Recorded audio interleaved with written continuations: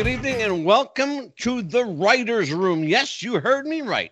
It's the Writer's Room. It's a special feature we do right here on Wrestling with the Future, quickly becoming one of our most popular features.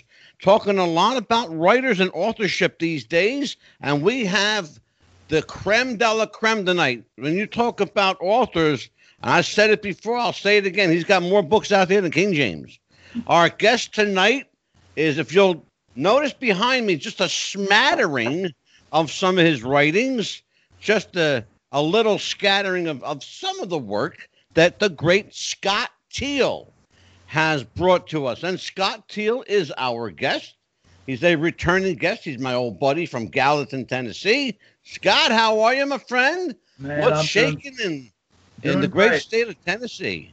Yeah, I'm doing great. Just as you said earlier, I'm up to my eyeballs with work trying to get this Buddy Rogers book out. And and rolled we're in going to talk today on about the Buddy truck tonight too.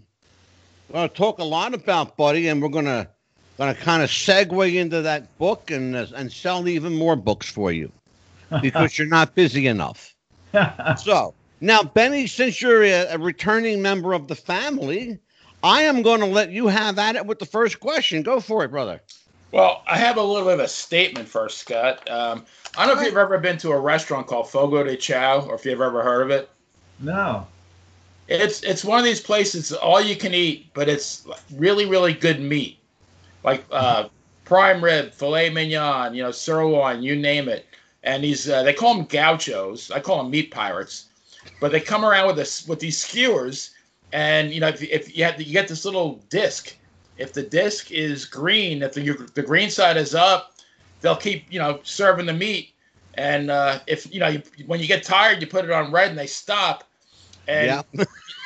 I remember my friend Paul and I did, when I lived in Minneapolis. We went there, and we both had the meat sweats for 3 days. But my whole point is, it's like one of these places where you want to stay there for a week because there's just so much good stuff. We have been to one of those. There's a place in Nashville called Rodizio Grill. Yes. That's very similar. Yes, sir. It was awesome. Yeah, same thing. And my point is, like, when I go to Crowbar Press, like, book-wise, it's the same thing for me. There's just so much good stuff that I don't even know where to start. Yeah. And then my question was, I was going to get another book because I'm looking for another one to read, and I was going to get the Oli book. And then when I clicked on the website, I saw the thing for Buddy Rogers. So you have one more order that you got this afternoon. Awesome. It should be in the mail tomorrow. I guess as a wrestling fan, I don't really know that much about Buddy. I know that he lost to Bruno in 1963, and he kind of disappeared after that. And does this book get more into like what happens afterwards? Yes, it sure does. It talks a lot about what happened afterwards, sort of brings you up to date of what happened after Bruno. And there's a lot of stuff about the match with Bruno and the circumstances behind it, how it all came about, Bruno's reaction towards winning the belt. A lot of good information in there. The Buddy Rogers, even before that in the book, there's a lot of things that I never heard before. Tim Hornbaker, the author, dug up so much great information about Buddy from a child all the way up till he began wrestling, and it's really fascinating. One of the things I learned is that Buddy isn't quite the guy that everybody painted him to be. Buddy, a lot of people paint him to be egotistical, refusing to put guys over, but he was anything but. He never hesitated to do a job. Now, he may have argued, we don't really know that, but he's not quite what people, made him out to be. And I think that's one of the strong points of the book.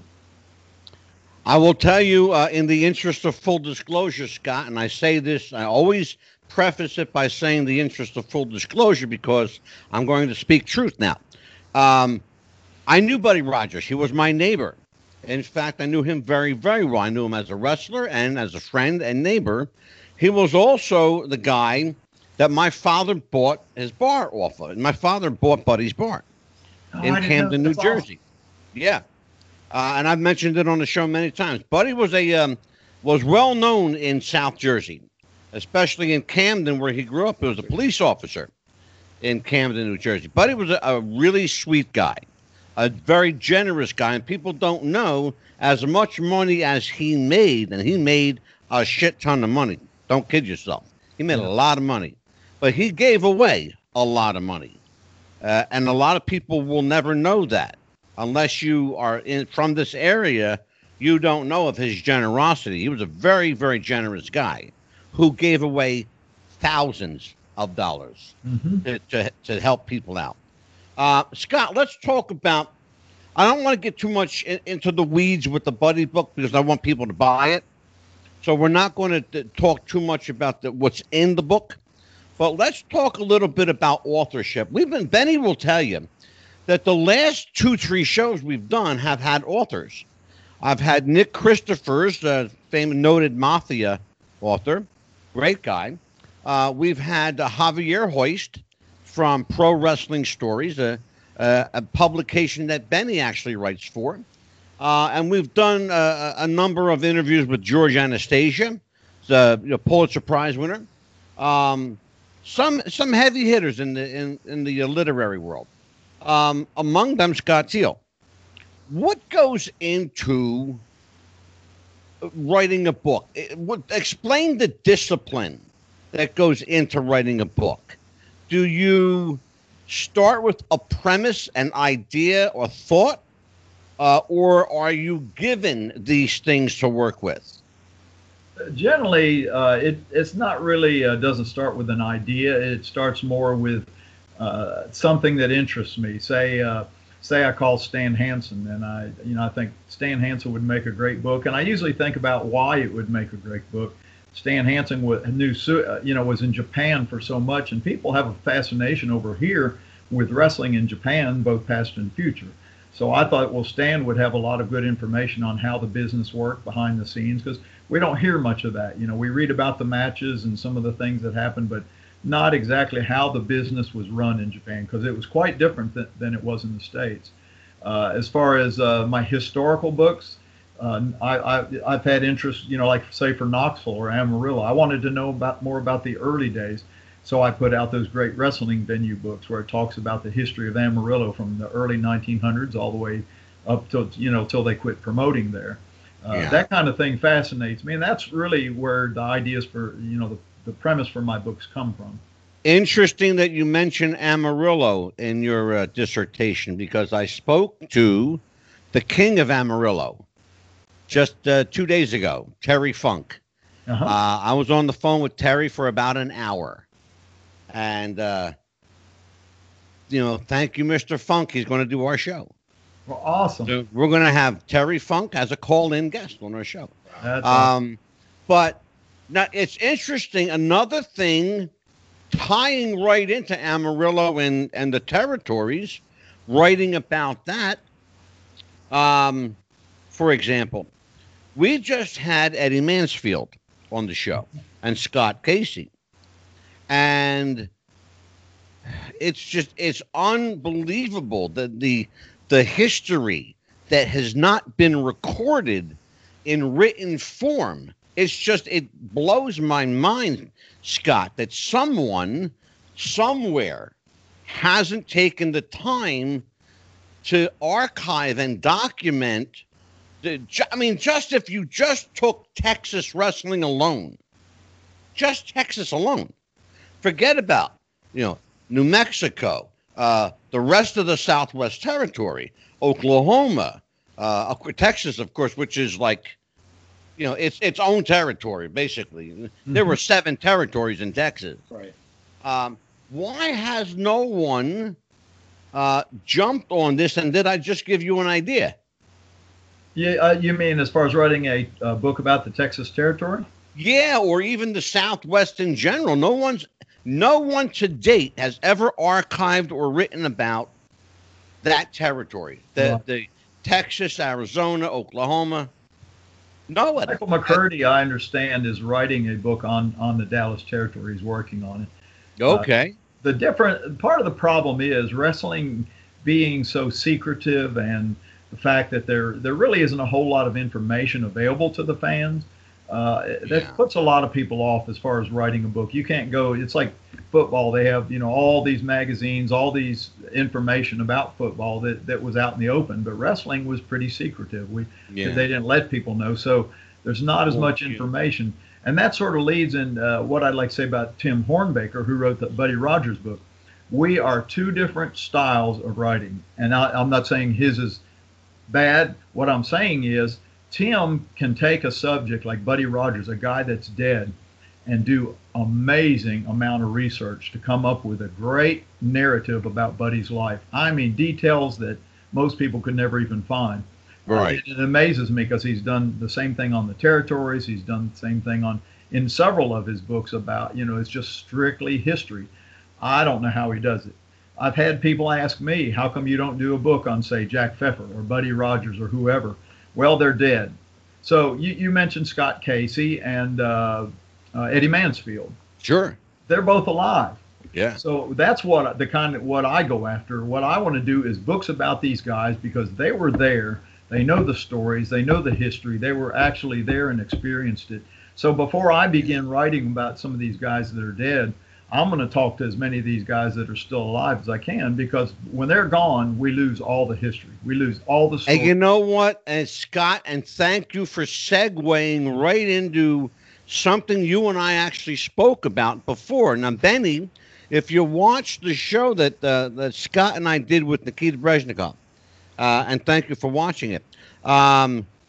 One of the things that we talked about, Scott, in that show, in that episode we did, was the secretive nature, was the fact that how do you validate the veracity of someone's story who isn't here anymore?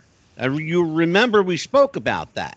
Yeah. The other thing is, now that you've actually have someone that's doing that, it's interesting to see their take on it.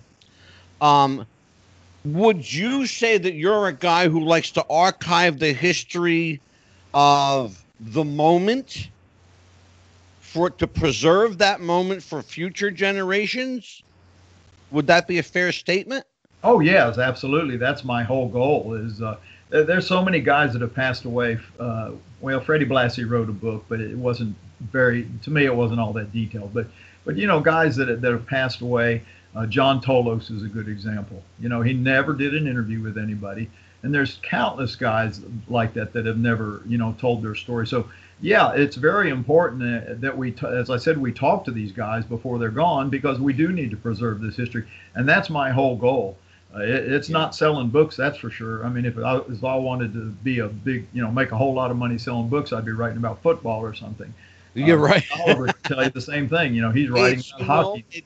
Thank you for saying that. It's interesting that you say that. It's really, really interesting you say that, because there are more.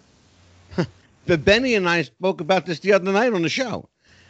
There's more being written about wrestling right now than actual wrestling, which is a scary thought. Yeah. There's nothing happening. I mean, literally, Scott, nothing happening in the world of wrestling.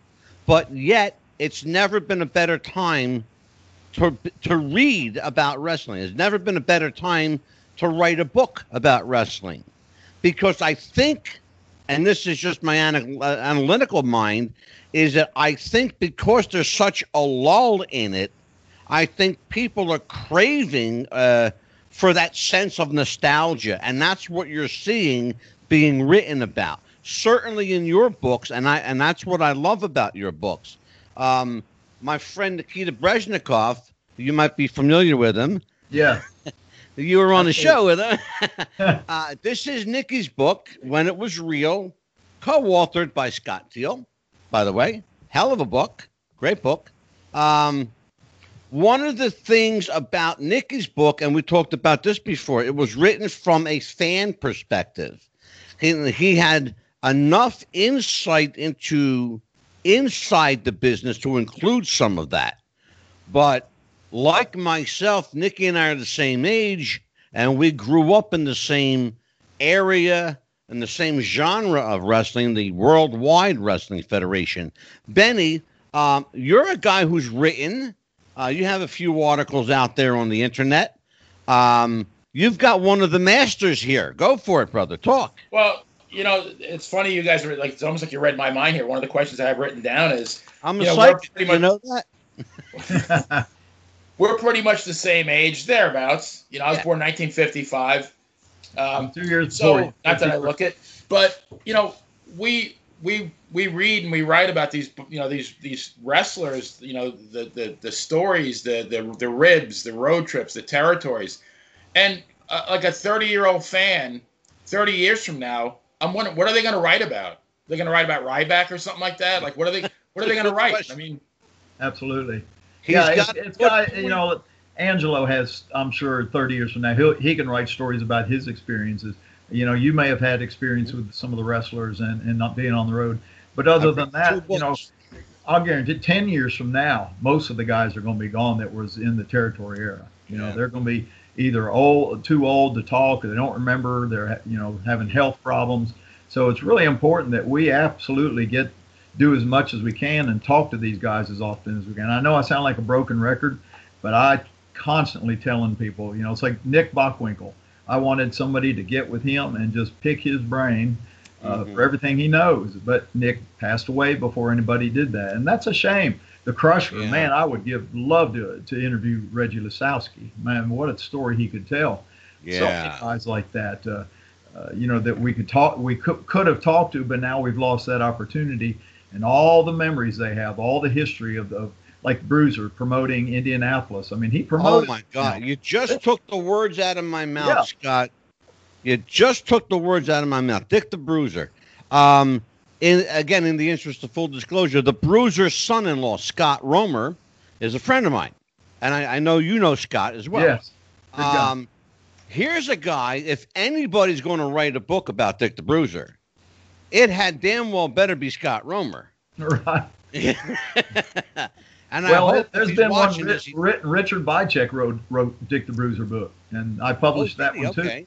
And it's awesome. He did a job just like Tim Hornbaker did for Buddy Rogers. He took Dick the Bruiser, and it's amazing the amount of the facts that he came up with and was able to uncover about Dick. Well, in that regard, again, we talked about on the previous episode. If someone is passed, you've got to rely on either one of two things: either the truthfulness of their statements, or you've got to somehow validate it. Yeah. With regard to Buddy, I can tell you factually, because I know this, that there are still quite a number of people alive and well who can validate Buddy's story. And several of his stories. I am one of those people. I know what happened when Buddy lost to Bruno. I know those. Of course, he and I have talked about it. I know what happened in those missing years, and why he came back with Jimmy Snuka, and why he came back to put the tights on again at the age of 60. It's not something he did that he wanted to do, but he didn't forget who created Buddy Rogers. It was Vince McMahon Sr. And as a favor to his son, he did the favors. Yeah. And in the process, he created one of the biggest stars in WWF history, Jimmy Snuka. Right. And I think it's fair to say, Benny, that before this point, relatively few people knew who Jimmy Snuka was. He was a relative unknown.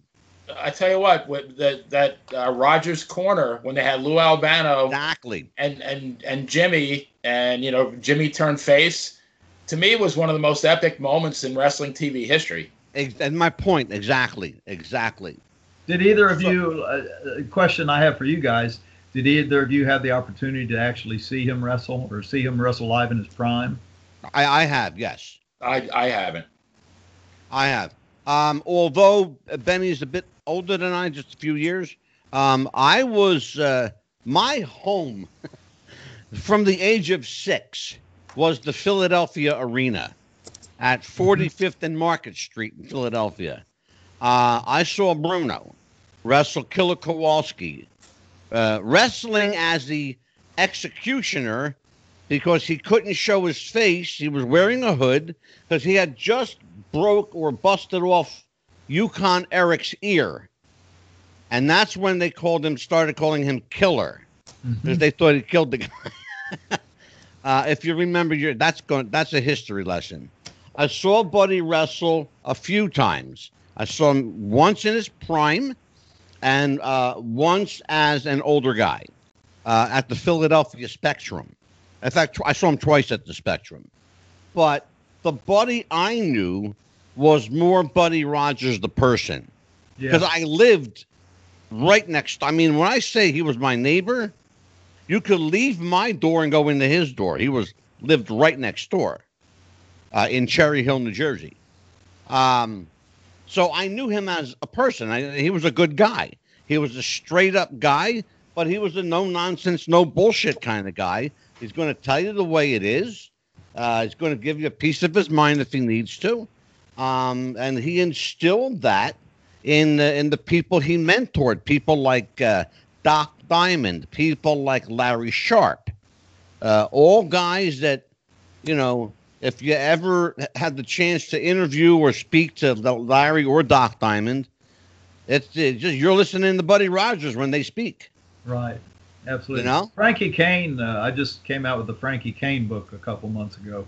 The second book, he has a lot of Buddy Rogers stories. He was around Buddy Rogers when Frankie was when Frankie was a teenager, and got to make some trips with him. He tells some hilarious stories about things he said to Rogers and what Rogers said back to him. And I can imagine. So, but you see that you asked me what hits my hot button on what I want to write about or who I want to talk to. Yeah. You telling what you just told about being around Buddy Rogers, living your, have some connection with him. You're type of guy I'd love to do the interview with, because you would have information nobody else has about Buddy Rogers. You were and I do. Yes, and I'm there's surprised things you know that other people probably don't. Yeah, I'm surprised no one's contacted me. I've been contacted, truthfully, and I'll go straight up. I've been contacted by other authors and have contributed to other books. Yeah. No one has ever asked me to contribute to a Buddy Rogers book. British Bulldog, to contribute to a Bret the Hitman Hart book. All people, by the way, who I knew marginally. Right. But I knew Buddy. And people see, know that. The reason is, I'm sure Tim Hornbaker would have talked to you, would love to have talked to you, but he probably didn't realize the connection. Oh, I'd still like to if he wants to. Benny, go ahead. Well, I was going to ask, because I heard the last interview, and Scott, I think you said you started watching wrestling in 1968. Yes, sir. That's right. Okay. And you grew up in the Tampa area? Yep, just below Tampa, in a place called Bradenton, small town. Okay, Bradenton? Uh-huh. Yeah, I'm in Newport Richey. I'm probably about an hour from there. Oh, yeah. I know where Newport Richey, yep. So, I mean, my magic moment was in 1967 for Christmas. My parents got me a Hitachi 12-inch TV, which I proceeded to bring up to my room. And then, after Christmas, and I was, messing around, and I saw this UHF dial, and I started messing with it, and I hit channel 47, which was, I think, WNJU, channel 47 from Newark, New Jersey. And by chance, it happened to be on Saturday night, and I found Capital Wrestling with Ray Morgan. Oh, wow. And I was your heart. I was hooked. Yeah. I was hooked at that moment, and I was just wondering, what was your magic moment? When I first started watching, that first day, that first show I watched, and I explained that story about, being at somebody's house and everybody went in to watch wrestling. And it was the Gladiator, Ricky Hunter. He was under a mask. And what happened was he had won the fans had given him a watch because he was such a good guy. They loved him so much. And during the show, all of a sudden he comes out. They're carried Joe Scarpa out. It was Wahoo McDaniel, and I can't remember who the other one was. But anyway, Joe Scarpa was all bleeding and bloody. And all he could say over and over was, I tried to stop him. I tried to stop him. I couldn't. I tried to stop him. What had happened was the great Malenko and Hans Mortier, the hated heels at the time, and I mean people hated those guys. Oh, boy.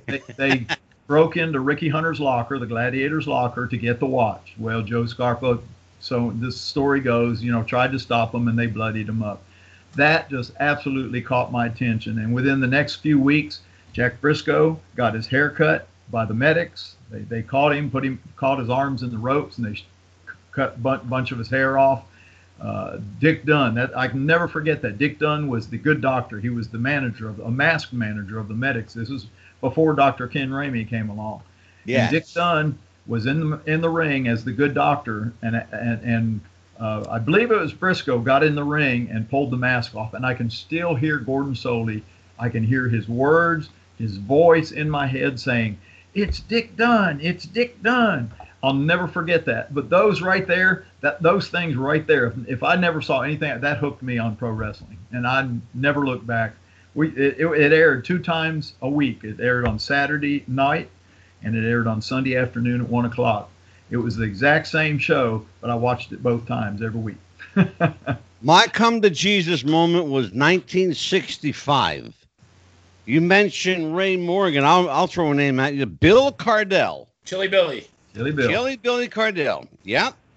Studio Wrestling from Pittsburgh, Pennsylvania. That was my moment. That was it. It was after that. Bullshit. The fat lady sang, Benny. I tell you what, if somebody found the archives, like some film of that Studio Wrestling, they'd be a millionaire. Oh my God! I wonder if any of that stuff still. You never see it. I've looked on YouTube. I can't really find much of anything. You find you're not. You're really not. You know what happened though?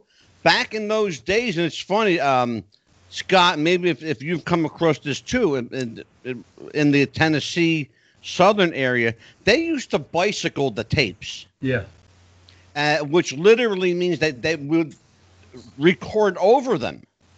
Well, bicycling really meant they'd send it to the Tampa TV station. Yeah, it would go. And when they finished, they'd send it to Fort Myers, and they'd send it to Fort Lauderdale or wherever. Yeah, and they would literally send it to different towns. Yeah. Yes, and when they got through bicycling, then they would tape over it. Exactly. And I can understand that. They cost a lot. And something else I've said, people say, I've heard people say about Ole Anderson, how dumb he was to get rid of all those old films, those old reels of 16 millimeter film.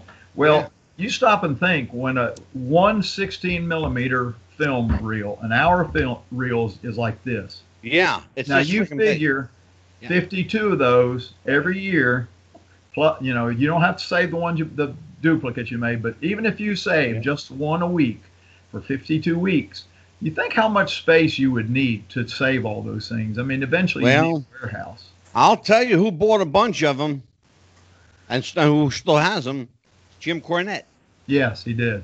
Yeah. And there is Jim a guy Cornette bought a bunch of them. A good friend of Ole's that owns a lot of the old 16 millimeter stuff from Georgia Championship Wrestling. And I don't know if he's got it in a warehouse. I don't even know if the guy's still alive. I talked to him about it a few times, but I could tell you, it's interesting that you talk about that, because I know that one of the guys who I know personally who has ownership of quite a bit of that original footage is George Pantis.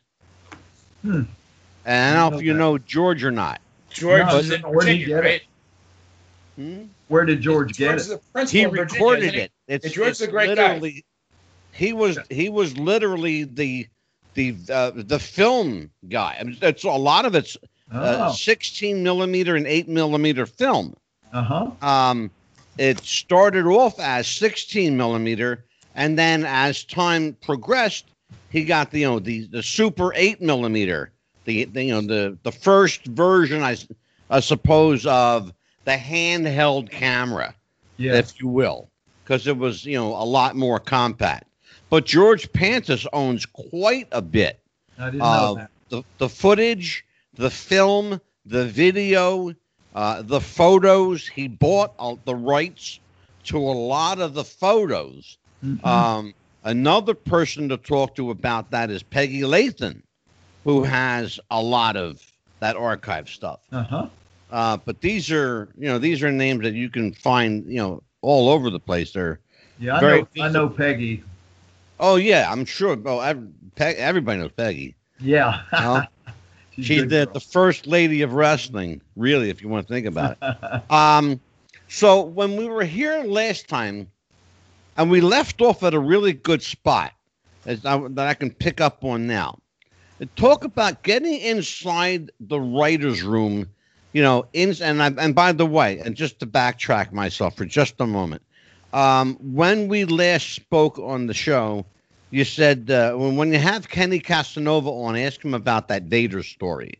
I did have Kenny on, and we did, in fact, speak about that Vader story. And he said, yes, Leon was a pain in the balls. Yeah. Yes, he was. And I'm glad I left him behind. I'm glad I dropped that idea. Yeah, Kenny's a great guy. He's a terrific guy. Yeah. A lot of fun, too. But let's talk about getting in the head of the writer. Now, Benny, you're a guy who writes, okay? When you, and I'm doing this for comparative purposes. When you write, Ben, do you have a subject matter in mind, or do things hit you spontaneously? To me, it's a combination of both. Like right now, I'm actually working on a story about Dominic DeNucci, who's another guy and he was a guest of the show. In fact, I'm going to ask you for some help there, Angelo, on that one. That's what I'm here for. The guy is, I think he's going to be 90 years old in January. Yes. And you could probably listen to that guy for a week straight, 168 hours, and he probably wouldn't repeat his story. And he's got enough of them. God bless him. And you guys, we're talking earlier about preserving stories and, the history. And there's one right there. 2 hours. Absolutely. Scott, I had Dominic for 2 hours, and he didn't tell the same story twice. Awesome. Well, if you have the questions, you could talk to him probably for 2 days. You could probably. Oh my God, please. Hours. Oh. Now, not everybody can do that. There's some guys that people say, well, so-and-so would have made a great book because he was main event everywhere. Well, that's not true. There's guys I've talked to, Mongolian Stomper, Archie Goldie. I talked to him. I had 18 pages of questions. I asked him every question, and we ended up with an hour and 45 minutes worth of stuff. Some guys just don't have they just don't know how to tell a story, or they don't remember, the stories. But then you got other guys, and I use J.J. Dillon as the example all the time. You put in a quarter, and he'll talk for an hour. I love J.J. He remembers Frankie Kane. That was a very good book too. I read his book. Excellent book. Thank you. Frankie Kane's the same way. I just published the one book on him, and there'll be a second volume coming out. And it's funny. We were down there with Frankie and his wife just a month ago. I went down, took a bunch of books so he could autograph them.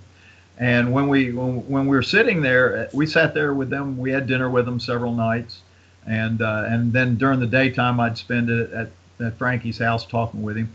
I wound up with 6 pages of notes, and I'm not talking about when he tells a story, I write out the whole story. I'm talking about if he tells a story about Buddy Rogers and going to Toledo, Ohio, and he tells us 15-minute story, I just write Buddy Rogers going to Toledo, Ohio. And that's it. That's all I wrote down. And I have 6 pages of just that kind of notes. Wow. What I'm going to do is call him, and I'm going to say, okay, we're going to start recording. Tell me about Buddy Rogers and the car ride to Toledo, Ohio. And Beautiful. Let him tell the story. I'll guarantee almost those 6 pages of notes, he's probably got another half of a book. It's amazing. I believe it, brother. You mentioned J.J. Dillon. He's been on our show, God, a half a dozen times already. I love J.J. Yeah. His book, there's a couple of books that you guys worked on that were different. Of course, Nikita's book was different because it comes from the fan perspective when it was real. JJ's book, JJ is a guy, like you say, you put a quarter in the machine, he'll talk for an hour. But JJ's one of those guys that's very detail-oriented. He remembers everything. Yeah. Where did the title of, because, you don't think of a wrestler book associated in any way, shape, or form with seagulls. Right. But where did, wrestlers like seagulls come from? It was a direct quote from Vincent McMahon Sr. And I don't remember the circumstances, but somebody asked him something about some wrestler, and he says, that's the way the wrestlers are. All they do is squawk and blank like a bunch of seagulls. And that's where that came from. And I would have never thought of using that title, but JJ, he says, we need to use that title. And I said, at first I thought that just does, I was like you. I thought, that doesn't sound like a wrestling book. How is wrestlers are like seagulls going to sell a wrestling book? It's funny, though. It was perfect. It would not only was, but it's a hell of a book. A hell of a book. I love that book. Thank you. I've read a lot of your stuff. You don't know that, but I troll you, brother. Benny, go ahead, brother. I want you to have the opportunity to. All right. to Well, let me ask Benny. Let me ask Benny first. Go ahead. I'd like to know what you've written and where I can find some. I'd love to read some of the things you've written. I'm catching up to the rest of the world. I've written a couple of stories on ProWrestlingStories.com. One is it's called Campo del Sogni, which is Italian for Field of Dreams, because I met Bruno Sammartino at Rico's in Pittsburgh in December of 2017. A few months before he passed away. I actually had Christmas dinner with him. And it was just a dream come true. I mean, literally, it was my field of dreams. And I wrote about that. And then I wrote another one I called it The Time Machine. I was actually in I believe it was the November 1969 issue of The Wrestler, The Wrestler magazine. They used to have a pen pal section. Yep. And, you put your little, I had my little junior high school picture in there. Oh, awesome. With my address, which up until 2 years ago, you could have still mailed me a letter, and it would have got to that address because that house was in my family for years and years. Oh, that's cool. Just said who you wanted for pen pals. But back in the day, that's what you did. You wrote to each other. Yeah, exactly. So I wrote about that as well, and I'm gonna write about Dominic because that's still from the heart. But I think after that, I want to stretch it a little bit. Like Javier Oyst, who was on the show last week, who's a phenomenal writer. I know him. Yeah. I want to. Yeah, Javier's a great guy. Great kid. It's something where maybe I don't know that much about it, but I have to stretch and do some research and try to come up with something. So I want to try to expand myself a little bit. Yeah, that's the key, especially like when you talk to Dom DiNucci, and if you ever decide to do a book or even a lengthy piece on Dom, do a lot of research. That's what I do. These guys, it's funny because almost all of them, at some point in the interview work, and I'll do anywhere from 15. If I'm doing a book, I'll do anywhere from 20 to 80 hours worth of work as far as interview work. But they always tell me, they say, man, how do you find that? They just can't believe I know all this stuff about them, but it's because I get in and I dig through the old newspaper archives. I dig through magazines. And it's funny you mentioned this pen pal, the pen pal column. That's where I got I never had my picture in a pen pal column in the national magazines, but I did have an ad in there for a little newsletter that I published.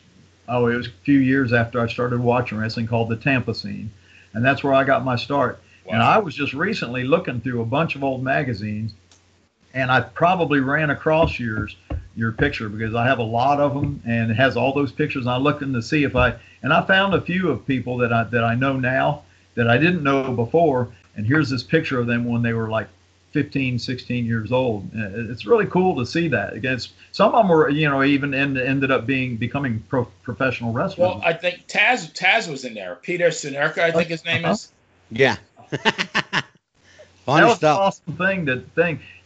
How many people get their picture in a magazine that is sold on a newsstand nationally? I mean, that's really cool. That you've got your picture, and that's something a lot of kids, brag about. Say, look here, my pictures. It's pretty neat. Well, and that's the only. I don't know. Maybe other magazines did it, but I think wrestling is probably the only sport that actually did anything like that. And you know what? And it really does. It's a unique form, whether you want to call it a sport form, an art form, and whatever you want to call it. It really is a unique genre. To have, again, to see your name in print and to hear someone tell a story about you is flattering. My friend Jimmy Valiant wrote about me in his book, which I have a copy of that as well, which was very flattering. And I've known Jimmy for 35 years. Yeah. But Benny, I want to get back to you for a minute because Benny is selling himself really short. He told you about sitting down with Bruno and having dinner, but he didn't tell you about how it came about. So go ahead and tell Scott the whole story now. So I have a friend, Mike Mygat, who was a fan of Bruno's and actually became a very close personal friend of his. And Mike and I had been friends on Facebook, and it was around early October 2017, and I posted something on Facebook. It was a tribute to Bruno for his birthday. So Mike called me and said, I'm bringing Bruno out for his birthday. Would you mind me reading your tribute? I said, would I mind? Are you kidding me? Like, of course. And he goes, well, don't be surprised if you hear from him, if he calls you. I said, yeah, right, sure, like, whatever. I'm thinking like there's a better chance of me waking up with black hair tomorrow than that. And I was working at a car dealership in Brooklyn Park, Minnesota. By the grace of God, I wasn't busy with a customer. Right at 6:00, my phone rings, and Mike said, Benny, there's somebody who wants to speak to you. And like, nobody can imitate Bruno's voice. Right. And my heart almost stopped like right then and there. And I'll just remember what he said to me was, Benny, where did you learn to write those beautiful words? And I said, Bruno, when you write from the heart, it's easy. Absolutely. And we chatted for a while. I mean, it was a dream come true right there. If it had ended right there, it would have been perfect anyway. But, Mike called me about a week later and said, Bruno really liked you. They're having a big get together at Rico's for Christmas. Would you want to join us? And within a half an hour, I had my plane ticket bought, my hotel room booked, and I already requested the PTO from work. Nothing was gonna, even death wouldn't have stopped me from being there. And I mean, like I said, besides my kids being born, probably the greatest night of my entire life. That's awesome. Yeah, and it's funny when Angela was talking about him to. I'm sorry. Go ahead. No, I was going to say, Scott, that's why I wanted Benny to elaborate, because it was all perpetrated by something he wrote. Yes. So words are important. Words are critical. Do you give great thought and great weight to the words that you write and how they will affect people? Or do you just put it down and let the chips fall where they may, like a lot of people do? Yeah, no. A lot of my books are based on, I do the interviews and then I write the whole book. I take what they told me and I write it in a form as if they wrote it, I couldn't write a book like that if it wasn't for the guys, if they didn't tell me the stories and share all the information that they have. But at the same time, I take what they wrote and I'll change it a little bit, change words to make it more fluid, to make it sound, to explain what they're trying to, say a little bit better. Right. And it's like Frankie Kane. You won't believe the files of words I have on Frankie Kane. I've got at least one more book and probably a book and a half, but it's incredible. The hardest thing for me right now is taking everything he's told me and moving it. It's like a big jigsaw puzzle. I'm trying to get it all pieced together so it flows from 1961 all the way till he quit. Well, actually, all the way to today. It's hard to do that, but yes, absolutely. Words mean a lot, and you can tell a story in a certain way that it has a whole lot more meaning, or at least it explains the meaning, a lot better than this if you just put down whatever they said. We talked the last time about the sometimes combative nature of wrestlers and how they can be. Oftentimes they can be difficult. Sometimes they're not real bright, and you have to extract from them like being a literary dentist. Yes. Have there been people that have come to you, or have people come to you on behalf of other people and said, Mr. Teal, we think there's a great story here, a great life story. We'd like you to write this. And upon reviewing it, you said, no, I can't do this. Yeah. Has moments like that happened? Yeah, and there are some guys generally what I do is I'll say, let's do a little bit of talking. Let me ask you some questions, and we'll see if there's a possibility of a book. Most of the guys aren't. They'd love to have a book with their name on it, but some guys don't have enough information. They don't have enough stories to have a whole book. And what I'll end up saying is, listen, I think you have a great story. Let's get talk as often as we can, get as much information as we can, and we'll use it in my Wrestling Archive project. And in my Wrestling Archive project books, I have anywhere 16 to 18 interviews with the guys. At that point, they realize they don't care so much that they have a full book, but what they're more interested in, I help them realize that, is that their story is told. It doesn't matter if it's 60 pages, if it's 100 pages, their story is being told. And a lot of guys, their whole story that I'm able to get out of them is told in that 60 pages. Absolutely. Yeah. Well, it's interesting because you can, depending on your use of vocabulary, and what you put behind it, you can take a story that would fill a 400-page book, and just using the right vocabulary and verbiage, and cut out, as Benny would say, just the meat, not the filler. Yes. On 150 pages, it will tell the same story, as a book that looks like the New York phone directory. Yes, absolutely. My first book, Psychic Fingerprints, was 150 pages, 149 pages plus the inside cover sheet. My second book was 127 pages and was more well received than the first one. I'm interested in that book, Angelo. I'll give you a copy. That's the one that has, the mysticism and it's threaded in with the theology. Yeah. Okay, yeah. You'll love it.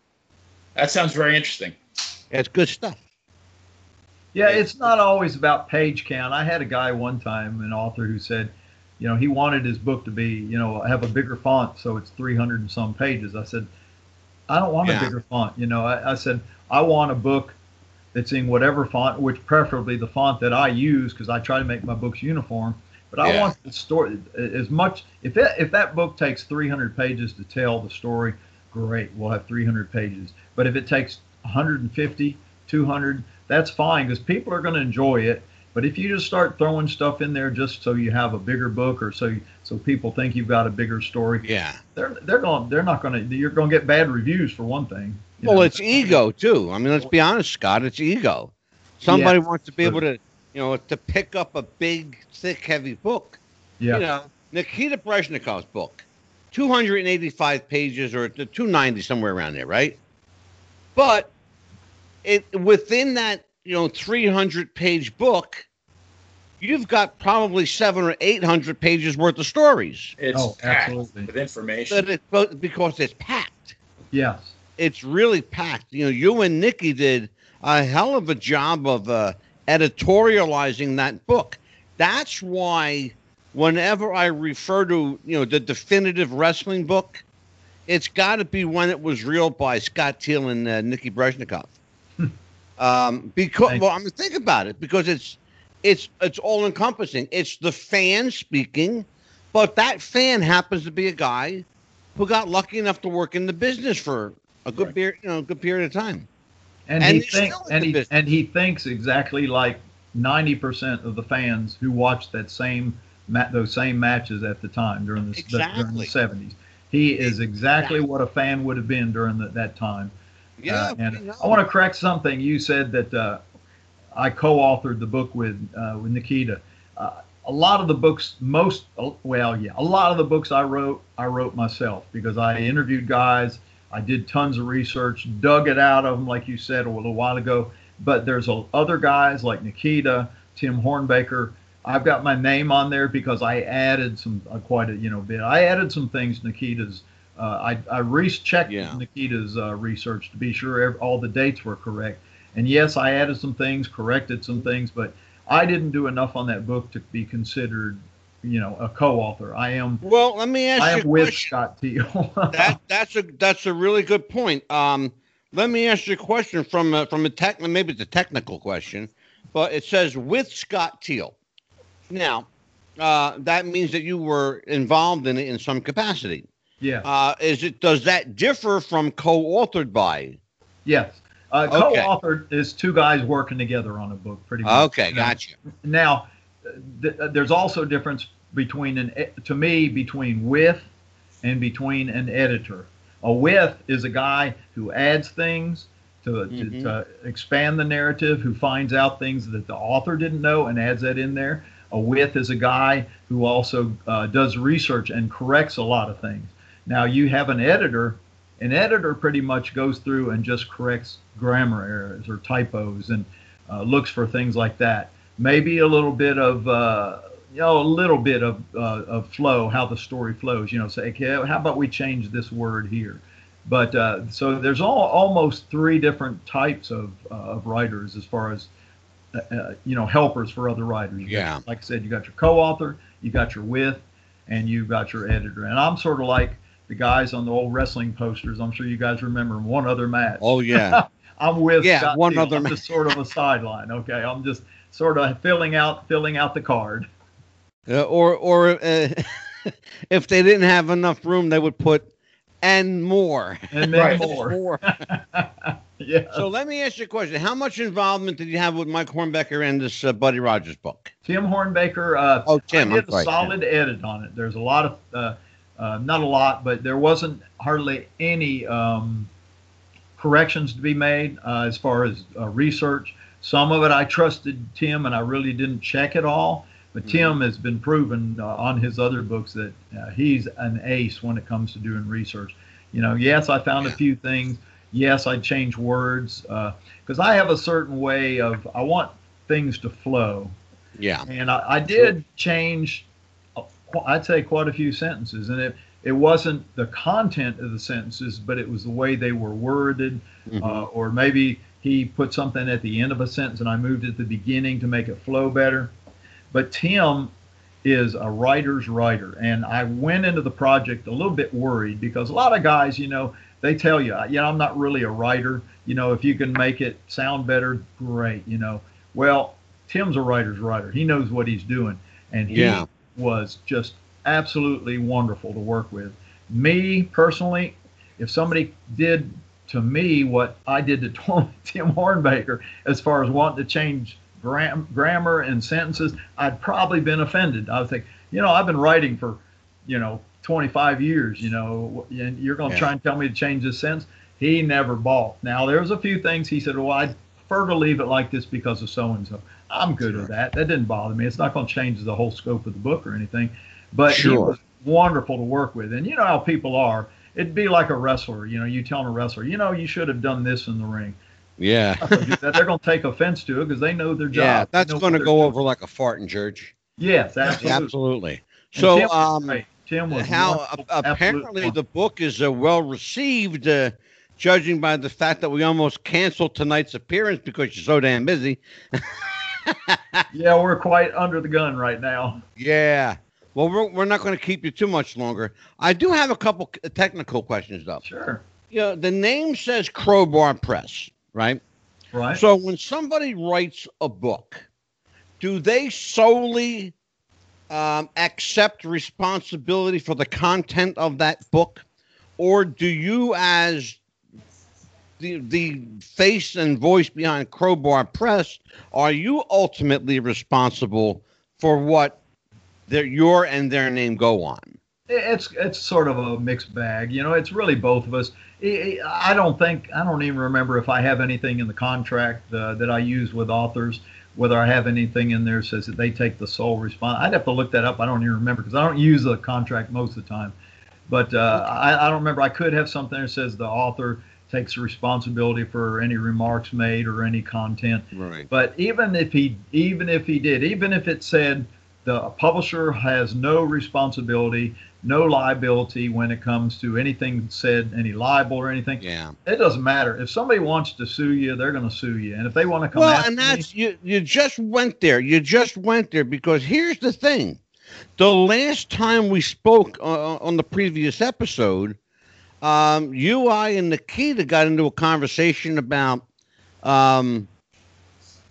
just that, the liability factor. How, again, it's how do you prove someone's liable if the person you're writing about is no longer here, or if someone is being referred to that's deceased. Who do you sue? It's like Kenny Casanova said, who do you sue?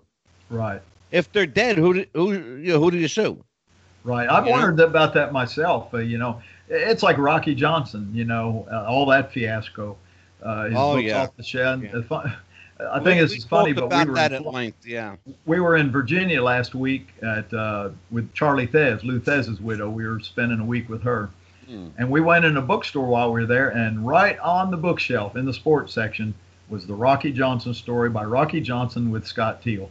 And those things are selling for big money online now. But I will tell people this: there are bookstores that still have copies on the shelves because they didn't return them to ECW Press when all this went down. Well, yeah.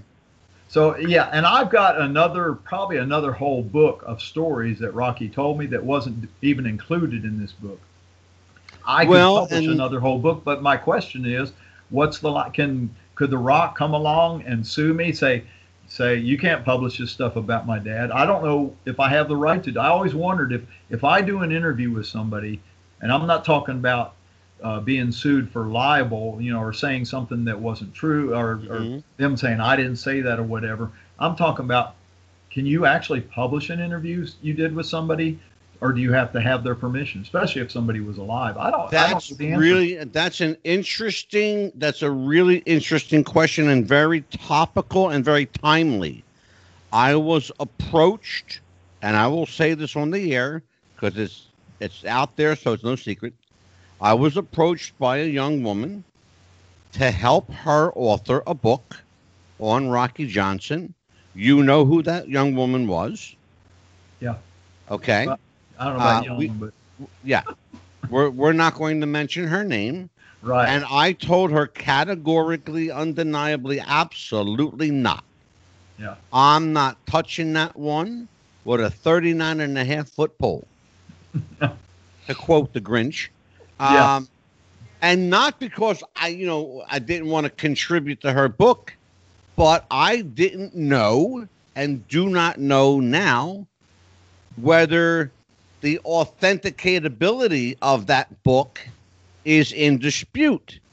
Right. How do I know she's not just making shit up? Yeah. And so, as a way of protecting myself, I had to say no. You, on the other hand, have information from the horse's mouth, which makes it a whole different story. I'm not, a legal brain trust, but I could put you in touch with one who knows this stuff when it comes to literary. Because that's a whole nother a line of law practice. Yeah. Dealing with authors. That's a whole different ballgame. But I would just say off the top of my head, you're probably safe. Yeah. Because I save, for one thing, I save all the audio recordings. I save them. And there you go. Like that's it right there. You got it on tape. Most of them have time, I've got timestamps, tells what time they said different things, so I can look it up if I need. Rockies, I didn't do so good a job keeping timestamps, but I've got it all. And here's how you get away with it, Scott. And here's how you get away with it legally. You write down the title of the book as told to, by Rocky Johnson, as told to Scott Teal. Right. And that's how you get away with that. And it's legal, and nobody can dispute it. Right. Now, they could dispute it even so. It's like I said, if they want to sue you, lose. They can sue you. But then, they may lose, but it still costs you time and money. And I've been really lucky because the guys, I got started doing interviews in 1996. I think it was 96. Yeah. I knew all the guys because I had traveled with them. I was in the business. So they felt comfortable opening up to me. And that was during a time when the wrestlers weren't opening up with anybody yet. So I was really lucky to have that opportunity.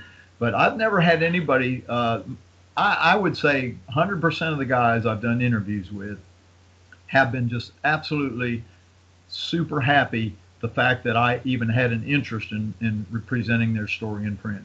Because they just didn't believe anybody cared about it. I've had wrestlers tell me that. Says, I've been out of the business since 1975. Yeah. And I didn't think anybody even cared who I was anymore. I said, you don't know. These guys, these fans, they remember. And they love these stories. Yeah. They love to know more about you. And it's hard for them to comprehend. It's funny you say that. My friend Scott Casey almost verbatim uttered those words when Nick Massey wrote his book. Mm-hmm. Yeah. One Last Ride, the tales of Cowboy Scott Casey. Benny, we're going to say goodnight to Scott. So I will give you the closing salvo, and you can usher Scott into his living room so he can finish packing up orders and books. Well, Scott, this is a totally random question here. On your website, you have something. I think it says other. I can't even remember the category. I clicked on it, Other and there's publishers. two books. One is Before Durango, and the other one's Durango. I think it's by Chuck Thornton. Yeah. I was just wondering, like, why they're there. It was so random compared to everything else. My friend Chuck Thornton is a big wrestling fan in Atlanta. I mean, he's a collector. He has stuff, just unbelievable collection of wrestling memorabilia. And he just called one day and he says, I'd like to do a book on Charles Starrett. Now, Chuck, he's a big collector also of old Super 8. You remember in the old comic books and magazines, they used to get Super 8 movies of the Tom and Jerry cartoon or sure. And it was only like 3 minutes on these little reels of Super 8. Yeah. Well, he collected all that stuff, and he collects movie posters, movie pictures. And he has a lot of stuff on Charles Starrett, who played a character called Durango in the old westerns. And he wanted to do a book on Charles Starrett. Oh, my God. Pretty much a photo book is what it is. I mean, there's information as well. He's got synopsises of the films. But I am a huge film buff. All my life, I'd go to bookstores, and first I'd go to the sports section. Well, I didn't really go to the sports section. I go to the magazines because that's where the wrestling magazines were. Sports section, they didn't have books on wrestling because they didn't write books on wrestling back then. They didn't want all that stuff out there. So my next stop in a bookstore was always, what was I talking about? I had a senior moment. Movies. What's that? Movies, yes. Movies. Was the, what they call performing arts section of a bookstore. Yes. And I love the old books on the movies. They'd have like a book on Charlie Chaplin, all his films. Yeah. So, Stan Laurel and Oliver Hardy, all their films, and it have synopsis. Little Rascals. I love that book by Leonard Maltin that came out. Oh my God. It's called Our Gang. Oh, it was awesome because it had pictures of all their films and the information about it, and it was so cool. Well, when Chuck contacted me, I thought, yeah, I'd love to do something like a film book. It's something I've never tried before. So we did that. We did the Durango book first. And after we did that, he contacted, and I really did it as a favor. I mean, I haven't sold very many at all, but he just wants to get the pictures out there, get the information out there.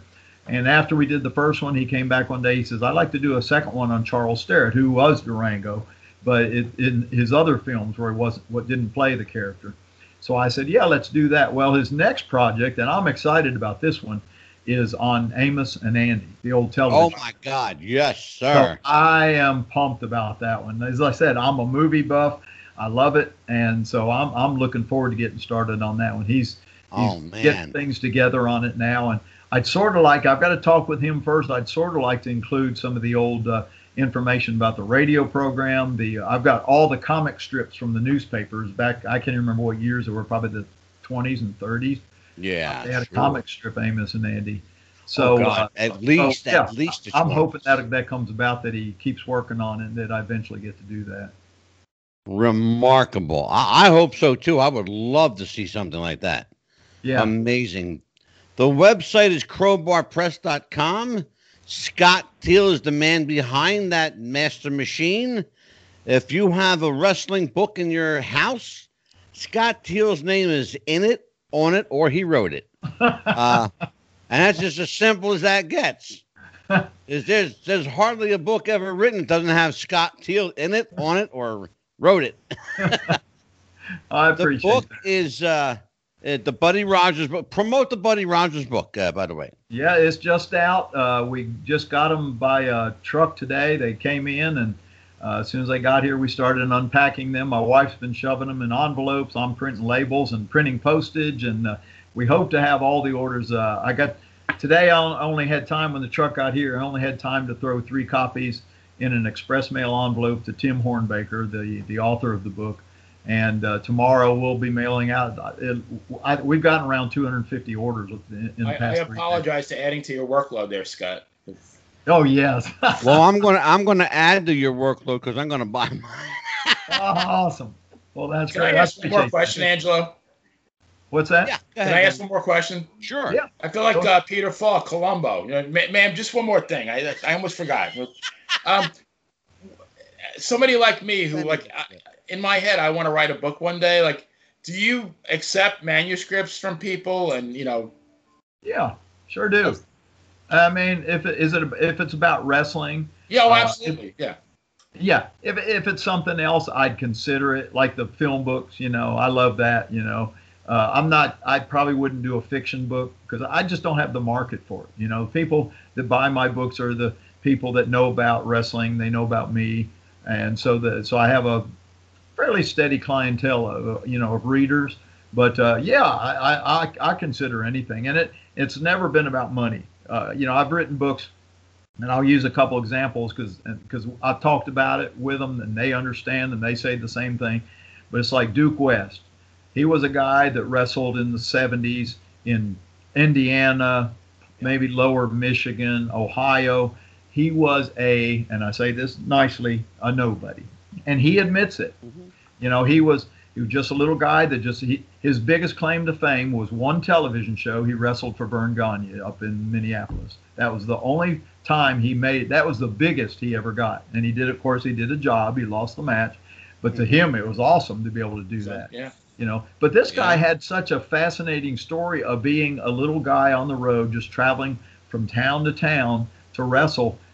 I was fascinated by it. And it took me 2 years just to make, I don't remember how many copies I ordered, maybe 200, but it took me 2 years to sell enough copies to make my money back on what it cost me for that printing of the book. And it's done okay. It isn't a book you'd ever write to make any money. But again, it's about preserving exactly what Angelo said. It's about preserving the history. I don't care if it's a big seller or not. I've never looked at trying to find main eventers. I mean, I've written books about the guys that were in the main events. I've had guys come to me and want me to write their books, but it's never been about that with me. A lot of times the main event guys don't have as good a story as some of these lesser known guys, the opening match guys, the preliminary wrestlers. They've got fascinating. It's funny you say that because on the episode we did with Dominic DeNucci, we had a surprise run-in call for Dominic from one of his road buddies, Bruce Swayze. Yes. And a lot of people don't know the name Bruce Swayze. You and I do. Yes. Benny may not even. I don't know if you know that name, Benny, Bruce Swayze. But Bruce traveled the world wrestling. Yeah, sure did. All over the place. And a lot of people don't know him. Right. And we're going to have him on. I'm going to dedicate a whole show just to Bruce. He's one of those guys, Scott. Fascinating guy that you never heard about. Absolutely. I've written those wrestling archive projects. They're strictly interviews with guys, but a lot of those interviews are coming from my 53 issues of my old wrestling, Whatever Happened To magazine. Right. And I have interviewed with guys I'll guarantee neither one of you have ever heard of. But they are interesting. They're fascinating stories as they tell about their time in the business. Yeah. So I enjoy doing those. I've had people tell me they enjoy reading about those as much as the more semifinal, the main event guys. Because those are guys they never heard of. And those guys saw a side of the business that the main event guys never saw. They saw the hardships, Absolutely. Just barely be able healing 4 or 5 guys in one motel room, cramming 6 great big monster guys into a car to make the town because they didn't have. We talked about that when Larry Zbyszko was here. 5 guys, 6 guys sharing a car, throwing the box spring and mattress, So somebody would have, extra places to sleep. It's crazy. Absolutely. Scott, I got to let you go. I'm going to let you get back to your to your orders. Thank you so much. Please come back again when all the orders are out. We're ready. And you're in a lull between bestsellers. Yeah, right. Because I would love to have you back again. Scott Teal is the man behind CROWBARPress.com. He's the guy whose name is on your book. Somewhere in your house, his name's on your book. Thank you all very much. He wrote it. I really appreciate you having me on the show, and I thank you. Come Scott. back anytime you'd like. If I can help you in any way, don't hesitate. And likewise, if there's any info you need from me, I've been around a long time, brother. I worked for WWF way back when. I still want to bring that guy on your show that I talked to you about. Don't tell me, just surprise me. Okay. You just let me know when you want to do it. After all the books are out. Okay. Well, that's going to be forever. Right. Until I'm gone. Oh, you mean the ones I'm shipping out? Like the end of January, maybe like the 3rd week of January. Absolutely. Beautiful. Thank y'all. Scott Teal, thank you so much. Have a good one, my friend. Nice to meet Y'all you, too. Scott. Take care. Scott Teal, everybody. Bye-bye. Bye-bye. Great one. That was a great Wow. interview, Benny. Yeah. Fantastic. So you're going to get a manuscript out to him. Maybe you got something in the works here? Are you the next big thing with it? It's something I've always wanted to do, and I love wrestling. And what really impressed me about him is, he's not in it for the buck. He's in it because he loves to write about wrestling, and that's kind of the same thing with me. If I got a royalty check for $1, I'd frame it because now I'm a published paid author. That dollar would mean something, and that's all I really want. I just want somebody to say, hey, that was a really good book you wrote. I got news for you. It's funny, when he was on the first episode, we had was me and Nikita Brezhnikov and Scott were here, and we were talking about and Nikki and I were like dumbfounded that our names are actually on books. He goes, I can't believe my name is on a book. I said, yes, scary, isn't it? Think about the fact that I wrote books, crazy stuff. But the funny thing was that in my case, and they didn't get rich from it. Nikki and Scott, they don't get rich from this stuff. When you're making pennies on the dollar or whatever the case may be, but certainly you're getting paid for it. In my case, my book actually cost me money because I didn't charge. I gave it all. I gave them all away. And you know what? I'd do it again too. But you liked writing it, though, right? You enjoyed it. That was the whole thing. That was it right there. That was the whole thing. I enjoyed the process of writing. I wasn't sure if I was spelling words right. It was a challenge, and then you're sitting there for hours on end. Your eyes start going goofy, and you start seeing things and witches on broomsticks, and then you reread it and say, did I really write that? Yeah, exactly. Or you start saying to yourself, did I write that earlier in the book? Am I repeating myself? Exactly. Then you have to go back and double check your own work. Because sometimes these stories run into each other, So, what is going on in the world of Scala from Ocala? Working from home now, at least for the near future, which gives me time to do this and, spend some time writing, which I'm eternally grateful for. Good. Well, you have a new article that's going to be popping up on Pro Wrestling Stories on Dominic DeNucci. When can we look to see that one? Well, I think his birthday, I'm not sure. I know it's in January. I'm not sure the exact date. I think it's around the 12th, maybe. I could be wrong. That sounds about right. So I'd like to have it finished before then. Just, kind of like a birthday present for him. I'll tell you what. Let me just check something real quick. I want to check my schedule real quick. 'Cause if that's the case, boy, I would love to have him on the show with you.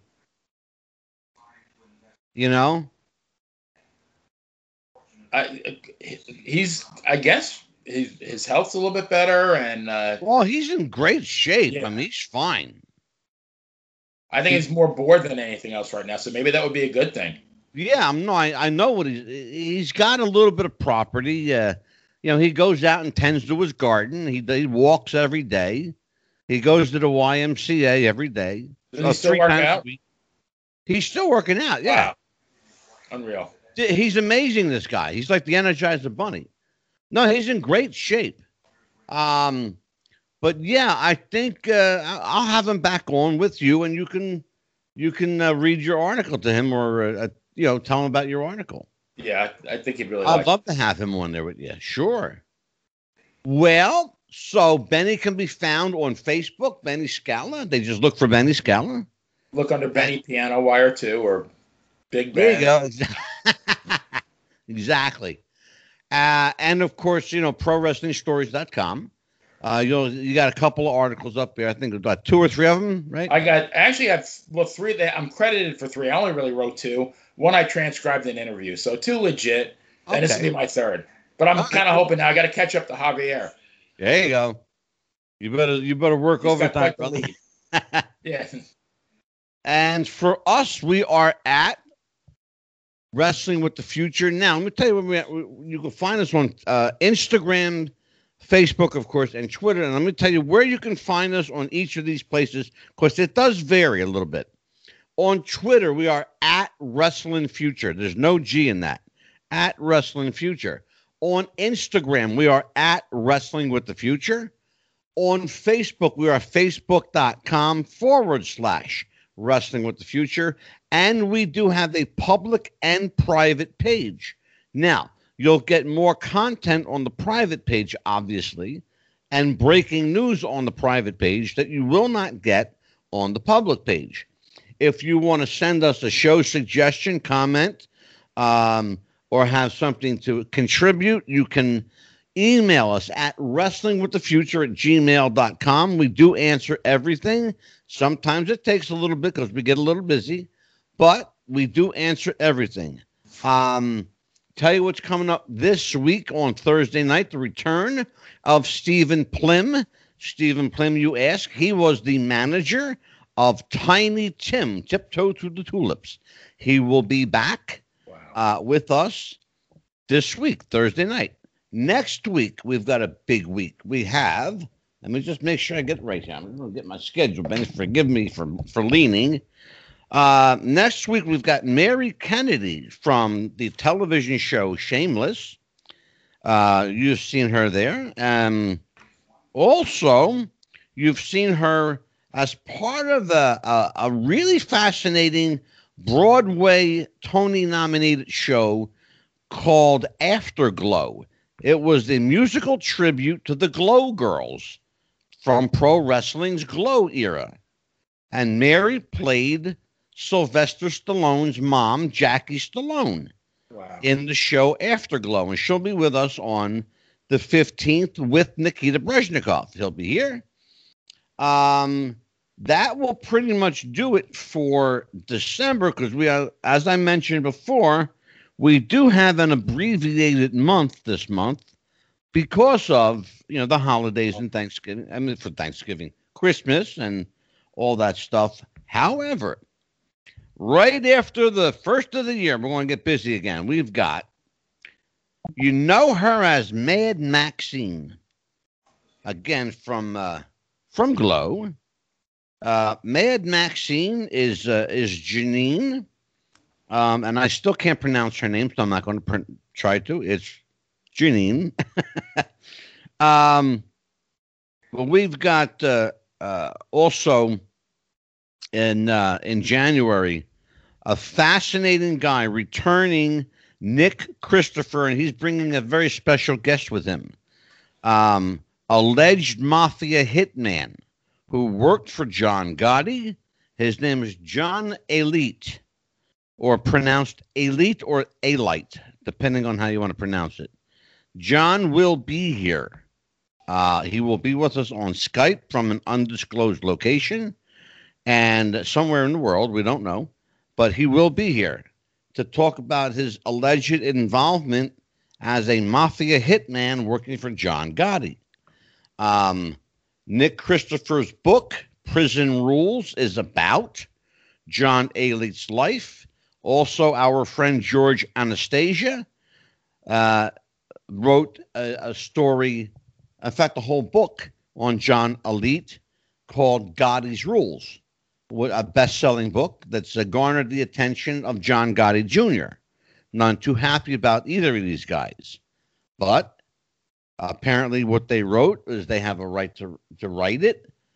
John Gotti Jr. will be invited to be a part of this show. If he accepts, that's great. If he declines, that's okay too. But in the interest of full disclosure and in equal opportunity, I have to invite all the parties involved, because that's what we do. We're fair here. That being said, we got a lot coming up. And I will be talking to Dan the Man and Big Ben. They will be taking over the wrestling portion of the show, as I will be handling all the non-wrestling stuff. So the guys are going. I'm giving it to the younger generation. Well, the semi-younger generation. Don't start with me, Ben. Oh, shit. Anyway, we're going to say goodnight to everybody. Have a great night, everybody. Happy wrestling. Be good to yourselves. Be good to each other. And keep on keeping on.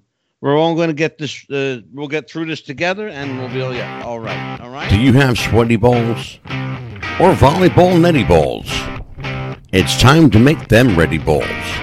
The Manscaped.com Lawnmower 3.0 will do the job and clean your knob with its patented no-nick head, so your head will function as desired.